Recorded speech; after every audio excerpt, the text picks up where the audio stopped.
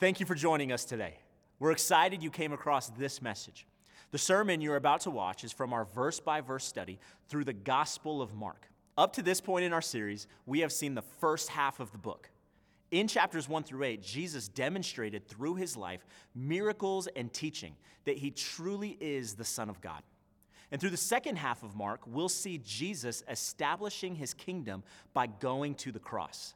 Our entire study through the Gospel of Mark thus far is available in our feed. We would love for you to join in. If you're joining us for the first time, I want to be the first to say, welcome to Hope Church. Go ahead and open up the Hope Church LV app or visit hopechurchlv.com and click Connect with Us to fill out a short digital connection card. Once again, thank you so much for joining us today. Amen, amen, amen.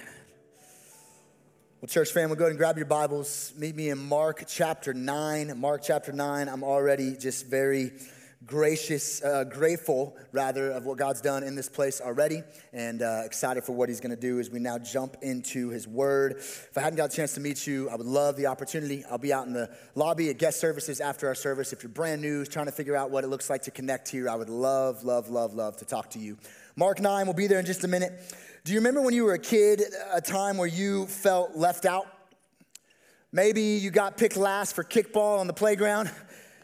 Maybe you didn't get invited to that birthday party. Maybe somebody told a joke that you didn't quite get and you totally felt left out. I say all that to set you up. I remember to this day, in fact, I'm 37 years old and I'm still affected by it. I always used to feel left out every single time the Magic Eye puzzle came out. Does anybody remember these puzzles right here? No? Don't remember that? I grew up in the 90s. If you grew up in the 90s, these were all the rage, okay? Magic Eye puzzles, and what they say, allegedly, you can, I did a litmus test, by the way, in our staff, and a bunch of people couldn't get it, so I could never get these. I remember my sister had a book, a full book. It had like 30 pages, and you do this thing where you like cross your eyes and slowly back it up. Supposedly, there's an image behind the image. Does anybody see it? We had one person that actually got it on our staff team. Listen, I've never been able to do it. So as soon as the Magic Eye puzzle got brought out, I was like, oh, I'm left out. I'm not going to get it. I've never gotten it. I'll just go ahead and help you out. Supposedly, this is a bunny on snow skis. I don't know. That's what Google said. Somebody said, I see somebody in a snowboarder. That's a good start. But for me, I would never be able to get this, and it looks like I'm in a room full of people that might be just like me and feeling left out, okay? Bunny on snow skis. But my friends would say, Scott, it's right there. Don't you see it? And I'm like all cross-eyed, like, no, I don't see it. And they're like, it's right in front of you. Can you not see?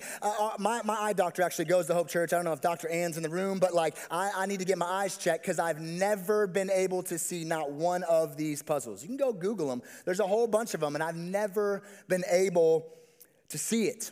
What's the point? The point is, no matter how hard I tried, I could not see what was right in front of me.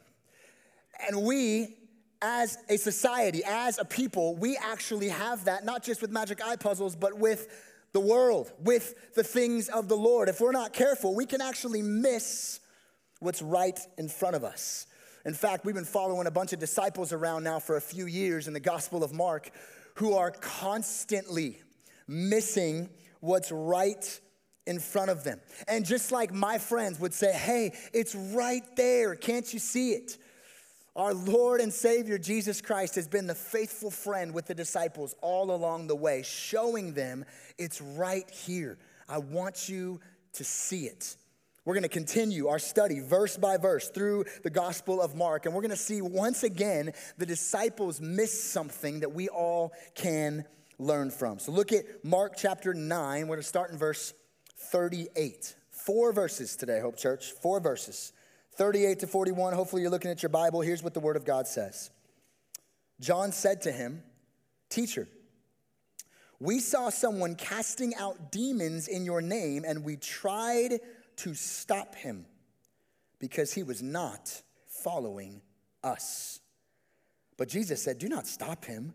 For no one who does a mighty work in my name will be able soon afterwards to speak evil of me. Verse 40, for the one who is not against us is for us. For truly I say to you, whoever gives you a cup of water to drink because you belong to Christ will by no means lose his reward. As we jump into the Word of God tonight, I always want to remind you it's important to know the context. I know some of you are here for the first time. We've been studying now in our third year, verse by verse, through this gospel. So what has happened to lead to Mark chapter 9, verse 38? What's happened is Jesus Christ is God in the flesh. He is making his rounds all around the ancient Near East. He's now headed to Jerusalem, but all along the way, he has been healing people. He has been letting the blind see, broken people made whole. And all the while, he's proclaiming this message that is radical, completely different than everyone thought the Messiah's message would be. He's bringing a kingdom that is kind of flipped on its head. We learned a little bit about that last week with Pastor Ricky. He said things crazy like, if you want to be first, be last. If you want to be great, get small. I mean, this upside down kingdom got him some followers, but also got him a lot of enemies. And all the while, Jesus' disciples are along for the ride. They're watching, they're learning, they're growing, they're failing, and yet the disciples are consistently missing what's right in front of them. Last week we saw it, this week we'll see it, we're going to see it for the next several weeks. They are not understanding this upside down kingdom. And I think it's not just the disciples then, it's also the disciples now. Sometimes we miss what's right in front of us. So this story is very simple. I just read it, 4 verses. We're going to go verse by verse through them again. Although this is simple, I think it's going to give us some stuff to wrestle with that is not easy. So we're going to see 2 realities from this story. 2 realities from this story. Here's the first one, right from the text. The disciples tried to stop God's kingdom work. The disciples tried to stop God's kingdom work. Look at it again, Mark chapter 9, verse 38. John said to him, "Teacher, we saw someone casting out demons in your name." Here it is. "And we tried to stop him because he was not following us." We'll start by talking about this character in the first part of the verse, John. Do you guys remember in school when every class had a teacher's pet? Anyone remember the teacher's pet? Yeah, some of you are like, ugh. Yeah, if you're getting annoyed by that, it's probably because you were the teacher's pet, but the rest of us are like, ugh. The teacher's pet always walked around a little pretentious and stuff. Did you know, I'll submit to you tonight, I think John felt like he was Jesus' teacher's pet. You're like, where are you getting that? Actually, in the Gospel of John, John calls himself the disciple whom Jesus loved. How about that? Yeah. The disciple whom Jesus loved. Who are you talking about, John? Me? But he actually was the disciple whom Jesus loved. He was a part of the inner 3. If you know the 12 disciples, there was 3, Peter, James, and John, that were kind of the inner 3. God mightily used John. He ended up writing 5 books of the New Testament. This is a pretty powerful man, but he was the teacher's pet.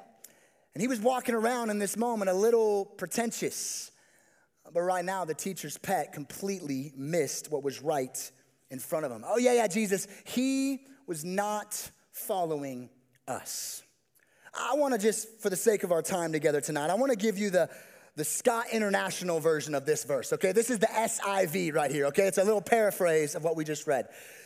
This is John talking. "Jesus, we saw this man who is demon-possessed.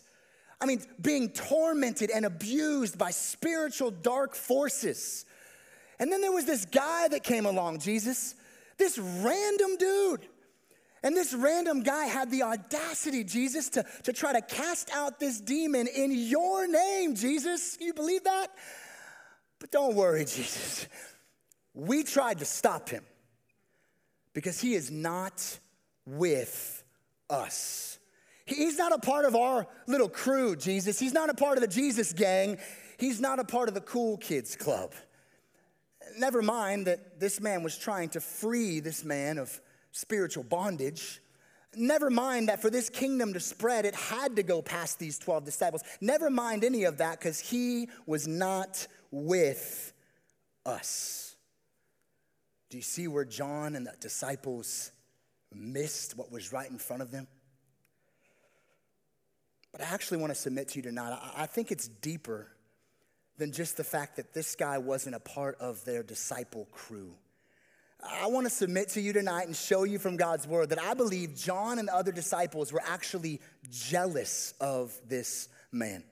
You say, I'm going to need some Bible on that. Flip over just a few verses, probably just a page in your Bible like it is mine. Some of you remember this. We studied it last year, but it's in Mark chapter 9 in this same story. Jesus is coming down from the Mount of Transfiguration, and we see in verse 14 a scene that I want to talk about and show you that I actually think the disciples were jealous of this man. Look at it in Mark 9:14. And when they came to the disciples, this is after the Mount of Transfiguration, they saw a great crowd around them and scribes arguing with them. And immediately all the crowd, when they saw him, were greatly amazed and ran up to him and greeted him. And he asked them, what are you arguing about with them? And someone from the crowd answered, Teacher, I brought my son to you, for he has a spirit that makes him mute. And whenever it seizes him, it throws him down and foams and grinds his teeth and becomes rigid. Here it is. So I asked your disciples to cast it out, and they were not able. You see it?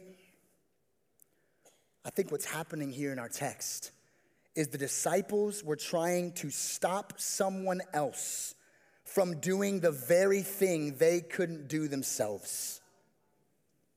Could it be that these disciples were jealous that this man was doing what they could not? The spiritual success, I want us to feel this because we're about to see it get up in our business for a minute. The spiritual success in other kingdom workers, the disciples tried to stop and eventually stop God's kingdom. Spiritual success in other kingdom workers, the disciples tried to stop and actually stopped God's kingdom work. And this is where the humanity of the disciples comes face to face with our own tendencies.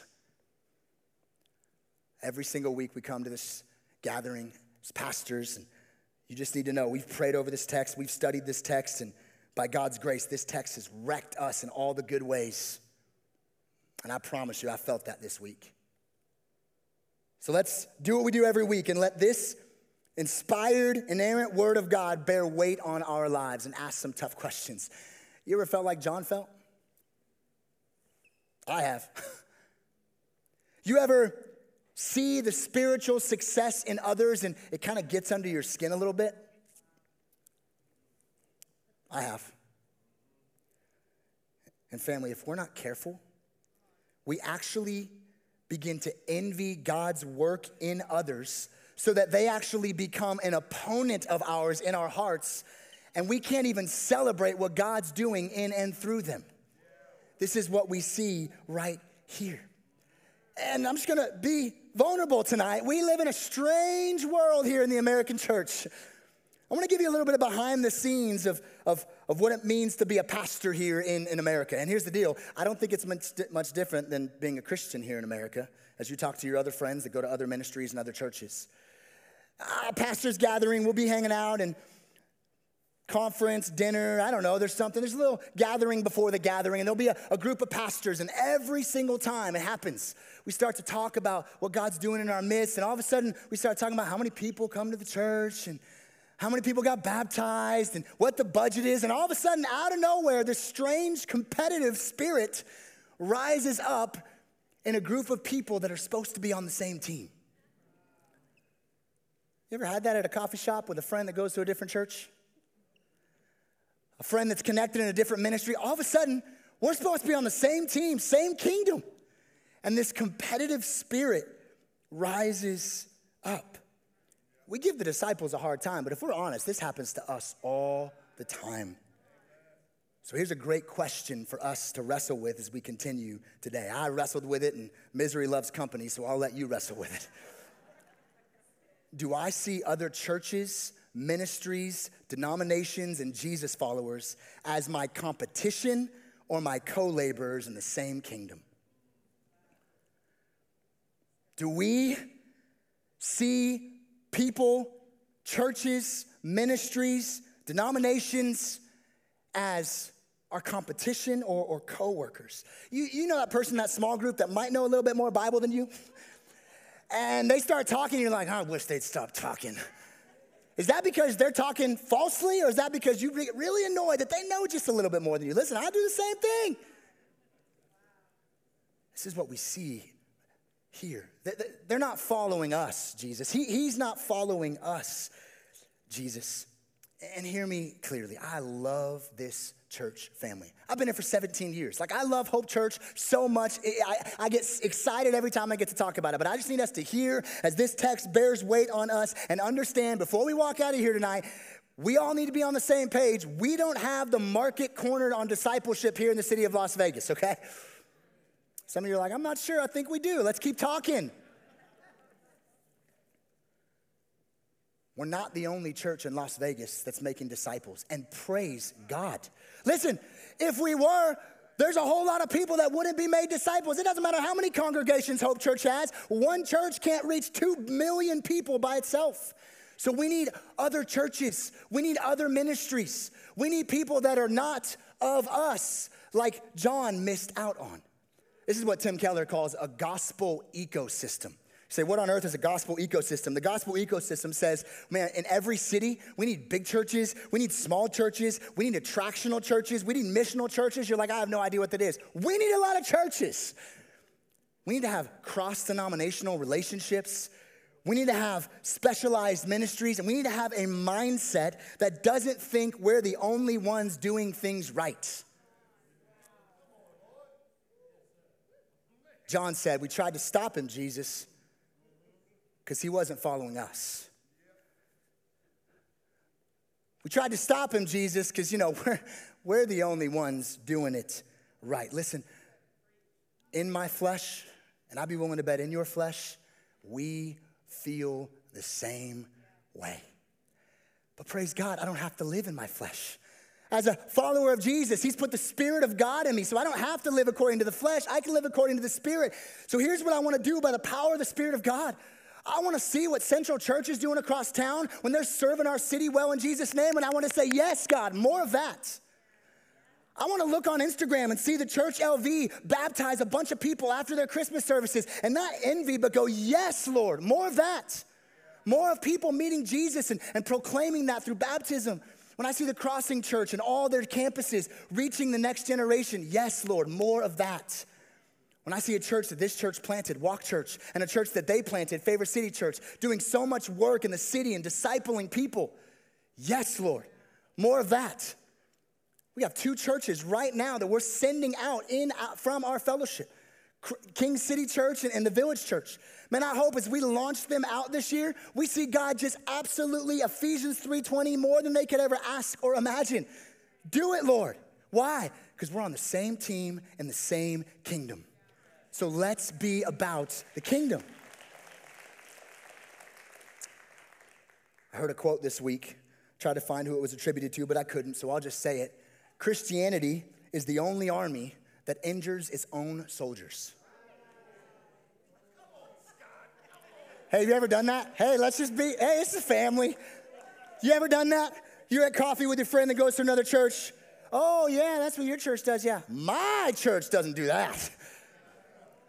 Oh, you're doing that sermon series, that's cool. Yeah, my church preaches verse by verse through the Gospel of Mark.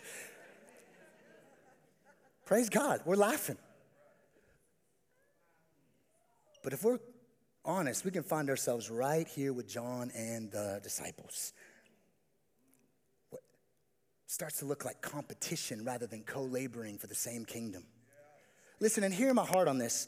It is right and normal to have convictions and preferences that make you here at Hope Church. I'm grateful you're a part of this church. I'm so glad because of the way we decide to do gatherings and the way we decide to disciple, that you and your family are saying, man, this is where I'm all in. That's what I've been for 17 years. But where we go wrong is when we start thinking the reason I'm here is because we're the only ones doing it right. And that's different. So that's what we're going to do, right? We're going to show the world that we're followers of Jesus at Hope Church because we're doing it right. To that sentiment, Jesus says one of the most stinging lines in the New Testament. Some of you have heard this verse. Look at John 13, verse 35. Jesus says, by this, all people will know that you are my disciples. Whoa, whoa, whoa, whoa. Jesus just said, this is how they're going to know. He's given us the secret sauce of the kingdom of God right here. By this is going to be good. Lean in, Hope Church. He's about to tell us how everyone will know. Surely it's going to be like our preaching style, right? Surely it's by our theology people will know that you are my disciples. It's by the way we worship in the Spirit they'll know you're my disciples. It's for sure by your city engagement ministry that's killing it, doing it way better than everybody else. Surely it's because of the depth of Bible knowledge. That's how people will know that we are his disciples. Some of you already know what the verse says, and it doesn't say any of that. So how, Jesus? How will the lost world know that we are your disciples? He says, by this, all people will know that you are my disciples if you have love for one another. Could you imagine if Christians in the city of Las Vegas stopped competing in the kingdom of God and started co-laboring in the kingdom of God? Jesus just told us that's how a lost world will know that we're his disciples, is if we have love for one another. Listen, a city is not reached and God is not honored by people on the same team fighting over secondary issues. The disciples tried to stop God's kingdom work. Listen, all that stuff I said, it's not that it's not important. It's just not the most important. The disciples tried to stop God's kingdom because they had a narrow focus on who could be involved. The question I have for me and for us and for you is, have we done the same thing? Sinclair Ferguson said it right. He said, if Christ is not ashamed to indwell them, that's Jesus followers, I will not be slow to embrace them. Same team, same kingdom. And I feel it in the room. I feel the tension. And I felt it this week as I studied. Some of you are thinking, okay, whoa, Scott, that's a slippery slope. Like, are we just supposed to universally accept everybody who claims the name of Jesus? Just throw them all in there, right? We're just supposed to universally just say yes, and we're on the same team, same kingdom, just because somebody uses Jesus' name? No, I do not think that is what we should do. And I don't think that's what Jesus thinks we should do, because he teaches that us that in the next point. Yes, the disciples tried to stop God's kingdom, but also Jesus teaches the disciples how God's kingdom works. Jesus teaches the disciples how God's kingdom works. Look at it in verse 39. But Jesus said, do not stop him, for no one who does a mighty work in my name will be able soon afterward to speak evil of me. For the one who is not against us is for us. I believe understanding these verses hinges on those three words that I've highlighted right there.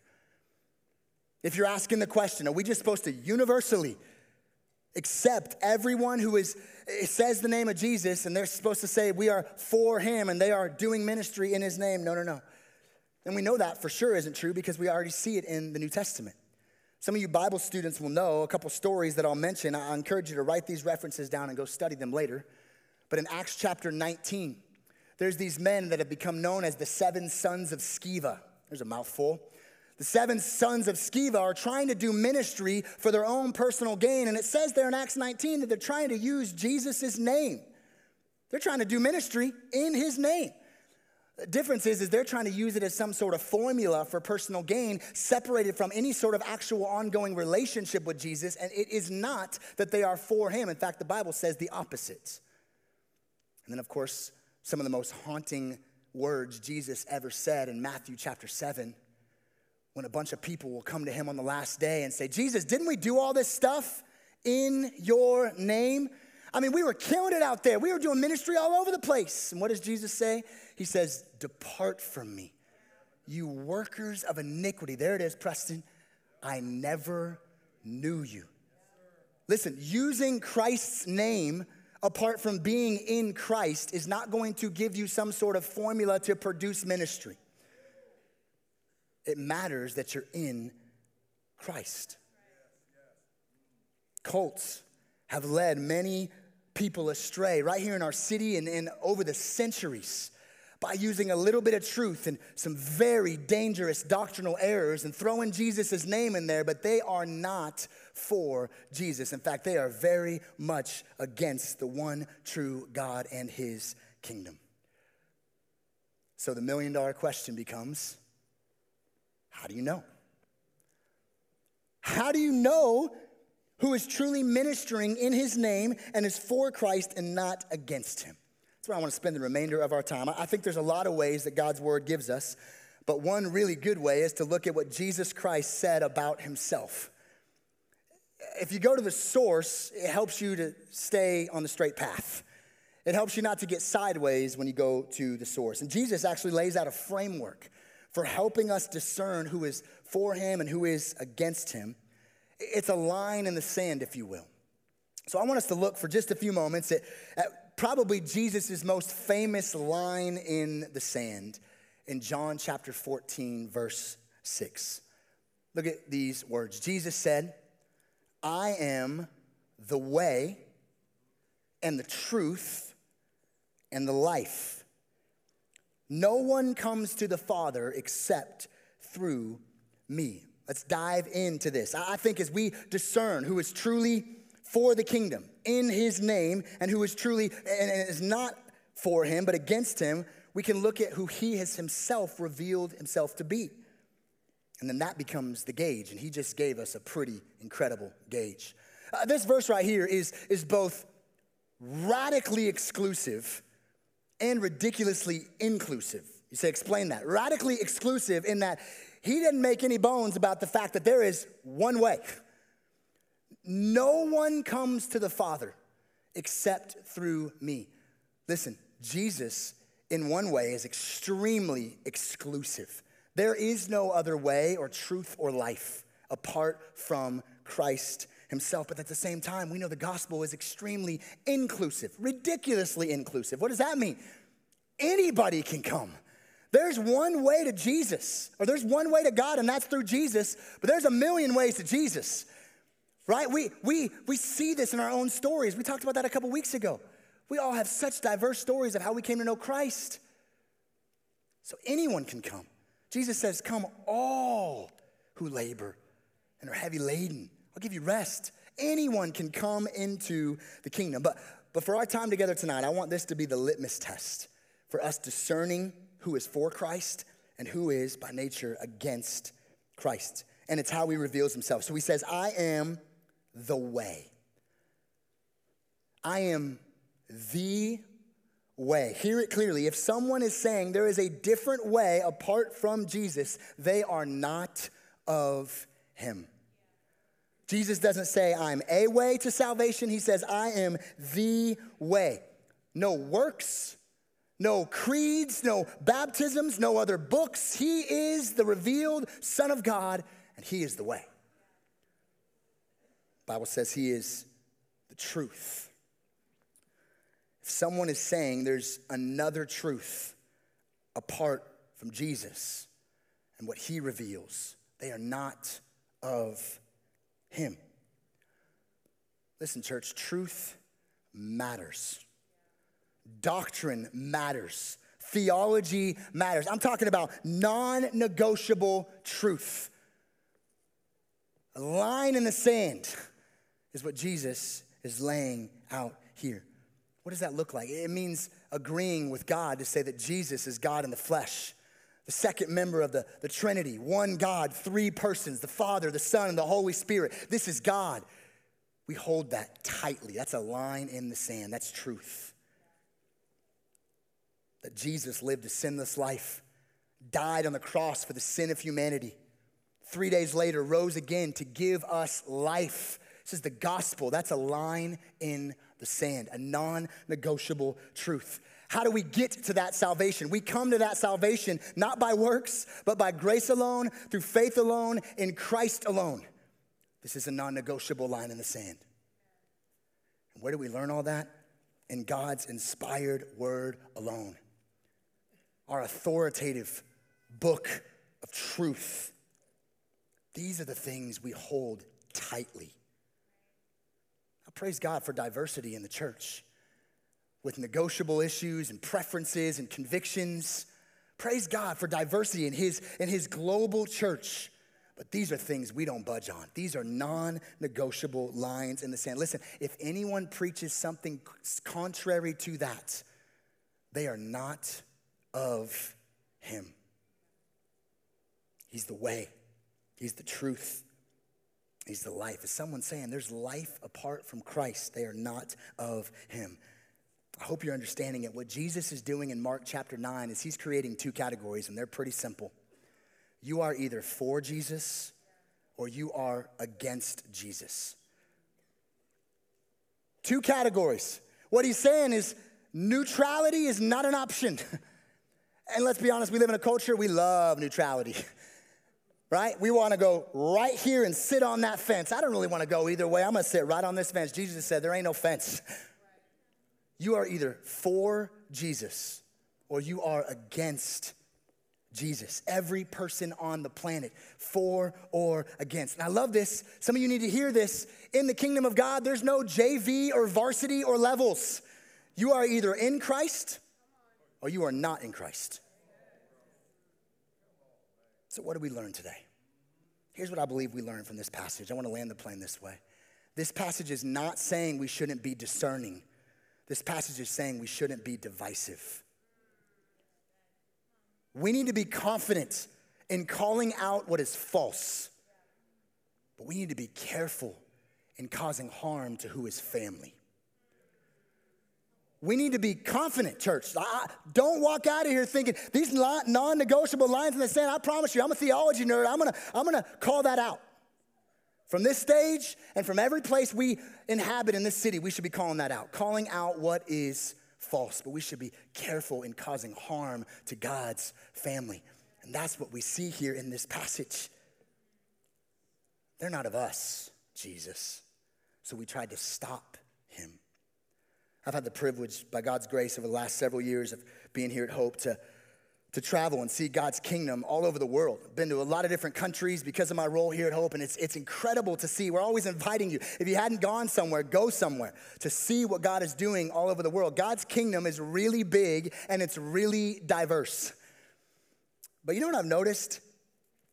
Some of the silly arguments that we like to get involved with here in America, they don't like to get involved in around the world.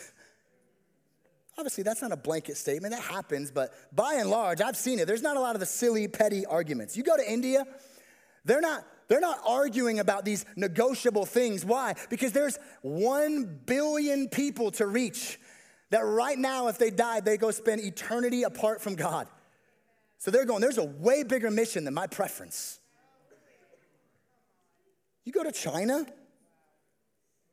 people aren't like talking about different modes of baptism and all these different, maybe in circles, but as I've seen it, no way, man. They are locking arms because there is a way bigger mission than just myself and my preferences. Here's what I think. Our American privilege of having a buffet of every kind of style and flavor of evangelicalism, hear this, it's actually become a kryptonite in the kingdom of God for us. Keeping it vulnerable. Maybe you can relate. I'd rather sit at a coffee shop with another Christian and argue about how we should baptize in the church by the New Testament than go talk to my lost neighbor about Jesus. In my flesh, I'd rather do that. In my flesh. Again, this is why we got to always be asking the Lord, help us to operate by the Spirit, not by the flesh. In my flesh, I'd rather prove to another follower of Jesus my theological position on God's sovereignty and salvation than actually partner with a ministry and go downtown and see salvation happen in my midst. This is what John is caught up doing in this passage. Hey, we stopped him, Jesus, or we tried. He was not of us. Maybe that's why Jesus ends this discussion with such a simple picture of the kingdom. Look at verse 41 as we close. Jesus said, "For truly I say to you, whoever gives a cup of water to drink gives you a cup of water to drink because you belong to Christ will by no means lose his reward. What's he saying there? Here's what I think he's saying. Even the smallest act of obedience is better than disobedience. Even the smallest glimpse of ministry is better than no ministry. This is what Jesus teaches the disciples then and the disciples now. Let us not miss what's right in front of us. Let's pray. Thank you for your word, Jesus. Thank you for, how it reads us. We read it, it reads us, and you change us by it, by the power of your Spirit. I pray right now as we respond. Pray right now as we respond, Lord, we would respond in obedience. Response tonight is pretty simple. If you're a follower of Jesus today, I want to ask you the question I wrestle with all week. Where has the Lord convicted you on the picture and your posture of the kingdom of God? An us-them competition. Where has the Lord just put his hand of grace to say, you're looking at this like it's a competition, but you should be co-laboring? We're going to stand to sing in just a minute and praise the name of the Lord our God. Maybe you want to just do this there in your seat. Of course, this altar is always open. But is there a judgment in your heart that if you're honest, you just need to repent of? Is there pride that you need to just say, Lord, I repent of this pride and I ask you to make me humble when I look at other ministries and other churches? Listen, let's call out with confidence what's false. But let's be very careful to not cause harm in God's family.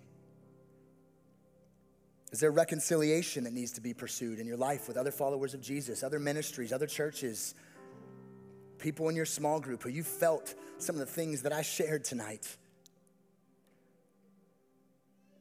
My prayer is that every follower of Jesus would just allow the Spirit of God to lead them towards repentance. It's his kindness that leads you towards repentance. And today, you heard a kind word from the Lord that maybe he's leading you in a different direction. If you're not a follower of Jesus, the Bible is clear. You may not actively think this, but if you're not a follower of Jesus, you are against him. But the good news is, even though you're against him, he is for you. And he came to this earth to purchase your freedom, to buy you back, because he is the way, the truth, and the life. And so maybe today you want to talk to somebody about what it looks like to follow Jesus. We would love to have that conversation. We're going to respond however the Lord leads. We're going to follow him in obedience. Jesus, thank you for your word. Thank you for this time. Lead us now, Holy Spirit, as we worship and respond in Jesus' name. Amen. Let's stand and let's respond as the Lord leads.